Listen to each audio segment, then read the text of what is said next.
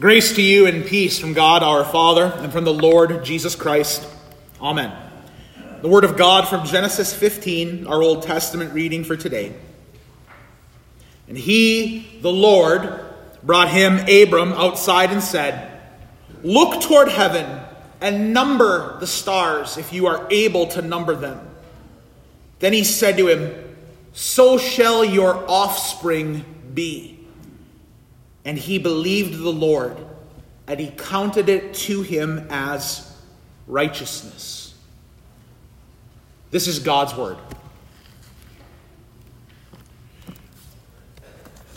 Many of us who learned the Christian faith as children started to be able to speak about our faith by learning Bible songs written for children. And those songs are typically very, very simple. They don't plumb the depths of theology. They're not meant to. They're just meant to be a simple, easy to repeat, easy to memorize way to speak about who God is and who we are as his children. Every now and then, one of those songs might dig a little bit deeper than we realize. How many of you remember learning this song as a child? I don't know if I learned it as a child. I know my kids heard it on a CD or tape in my car that played on repeat about 50,000 times until it wore out. Anyone else raise their children that way, listening to Bible songs in the car on repeat constantly? There was a children's song that went something like this. Father Abraham had many sons. Many sons had Father Abraham. I am one of them, and so are you. So let's all praise the Lord. And then there's a left hand, left foot, right foot, all this thing. It repeats over and over and over. Very simple. I didn't give you the tune. I didn't perform it for you. I'll leave you to do that on your own. But boy, that says something profound we have especially forgotten today. Father Abraham had many sons, and I am one of them, and so are you. We, according to the promise given by the Lord to Abraham, or Abram, as he was originally known, was that his offspring would be as numerous as the stars in the heavens. If you can count them, the Lord said to Abram, that's how many your offspring will be. And as the children's song reminds us, we are Abram's offspring. We are his descendants. So important to remember, especially as our news, on and off as it has been really throughout history, ends up talking about Israel, the nation. And I'm not talking about Israel of the Old Testament, but Israel, the modern day nation state. And you'll hear people who will say such things as Israel, meaning the modern day state in the Middle East, those are God's people. They are God's children. And that's a mistake. Now, we are all God's children because we are created and formed by him who made us, right? But the Israel through whom God fulfills his promise is that Israel who are the offspring of Abraham. And those offspring are not determined genetically or by what family you are born into. And we know this because the New Testament makes it clear for us. Jesus in John chapter 15 calls himself the true vine. And of that vine he says, I am the vine, you are the branches. His followers. And then St. Paul in Romans 11 will take that metaphor of Jesus as the vine, and he will expand it. He will say that those Jews who rejected Jesus Christ as Lord and Savior, they are branches that are broken off, cut off from the vine. And because they lack faith in Christ, they are thrown into the fire to be burned. But those Gentiles, those who are not descendants of Abraham genealogically, they are the ones who are grafted in to the vine. They are in Christ. Or to put it more bluntly, Paul just flat out says it in Galatians chapter 3, writing to the Galatian Christians, among whom there were certainly people of Jewish background, but by and large, a Gentile population. He said to them, there is neither Jew nor Greek, there is neither slave nor free, there is nor male and female, for you are all one in Christ Jesus. And if you are Christ's, then you are Abraham's offspring, heirs according to promise. If you belong to Christ, Paul reminds us, then you are Abraham's offspring. If you belong to Christ, then when Abraham, or Abram as the text calls him, looked into the heavens and saw the stars, he was counting you. For those who are in Jesus Christ our Lord are heirs with an inheritance.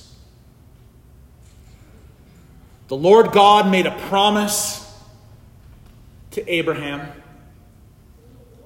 We are told that Abram, believed the Lord, and it was credited to him as righteousness. Abraham heard the promise. He believed it, that it was his. He trusted it. And therefore he was righteous. We hear nothing of Abraham's good deeds. We hear nothing here of Abraham's great qualities. We hear of nothing that Abraham did to deserve this promise from the Lord. Only that he believed it, and therefore he was righteous, had a right standing before God. That's where our right standing before God comes from as well. My dear brothers and sisters in Christ, my fellow children of Abraham. What gives us a right standing before God has nothing to do with anything other than God's promises in Jesus Christ, which are for you. His death for your sin. His victory over the grave so that you will be victorious over the grave. His promise to come again to deliver us from this world of sin and death. All yours. God has said it. And therefore, we believe it. And in so doing, God gives us everything that he promises. Riches and inheritance. We get a small glimpse of that inheritance in Jesus telling the parable of the rich man and Lazarus. And perhaps what's interesting about Jesus' story of the rich man and Lazarus is how much we don't know. Clearly, the rich man was not one of Abraham's offspring. Was he a Jew? Perhaps. We're not actually told, but we are told that he called Abraham Father Abraham. It would have been the Jewish people of Jesus' day who knew Abraham as their father. We hear the Pharisees speak that way, don't we, in John chapter 8? We have Abraham as our father, they say. And likewise, the rich man calls him father. Abraham tells the rich man that his family has Moses and the prophets. They have God's word given to Israel. But his hope, his trust, his confidence was placed in the things of this world.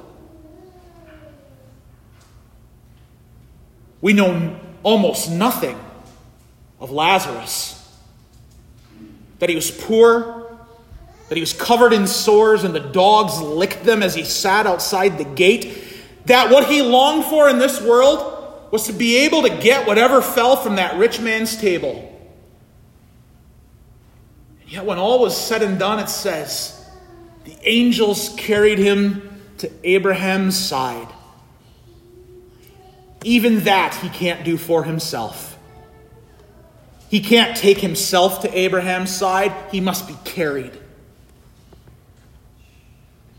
All we know about Lazarus is that he heard the word. He heard Moses and the prophets. He heard God's promises. And therefore they were his in Jesus Christ. Therefore,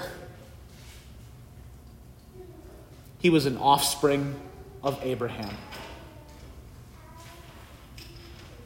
As are you, dear friends.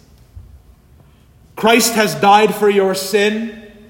He has conquered the grave on your behalf, and he will come again in glory to bring an end to this world of sin and death and evil. That is his promise to you. Hear it, believe it, claim it as yours.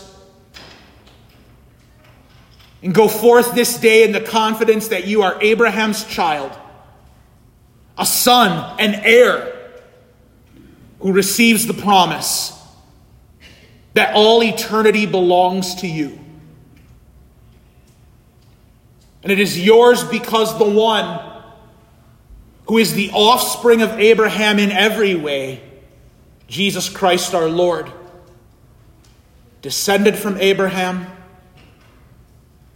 perfectly righteous and sinless, because we are in him. We are part of the family. You are part of the family. Brothers and sisters alike, redeemed, made new, children of the promise. Amen. The peace of God, which passes all understanding, keep your hearts and minds in Christ Jesus. Amen.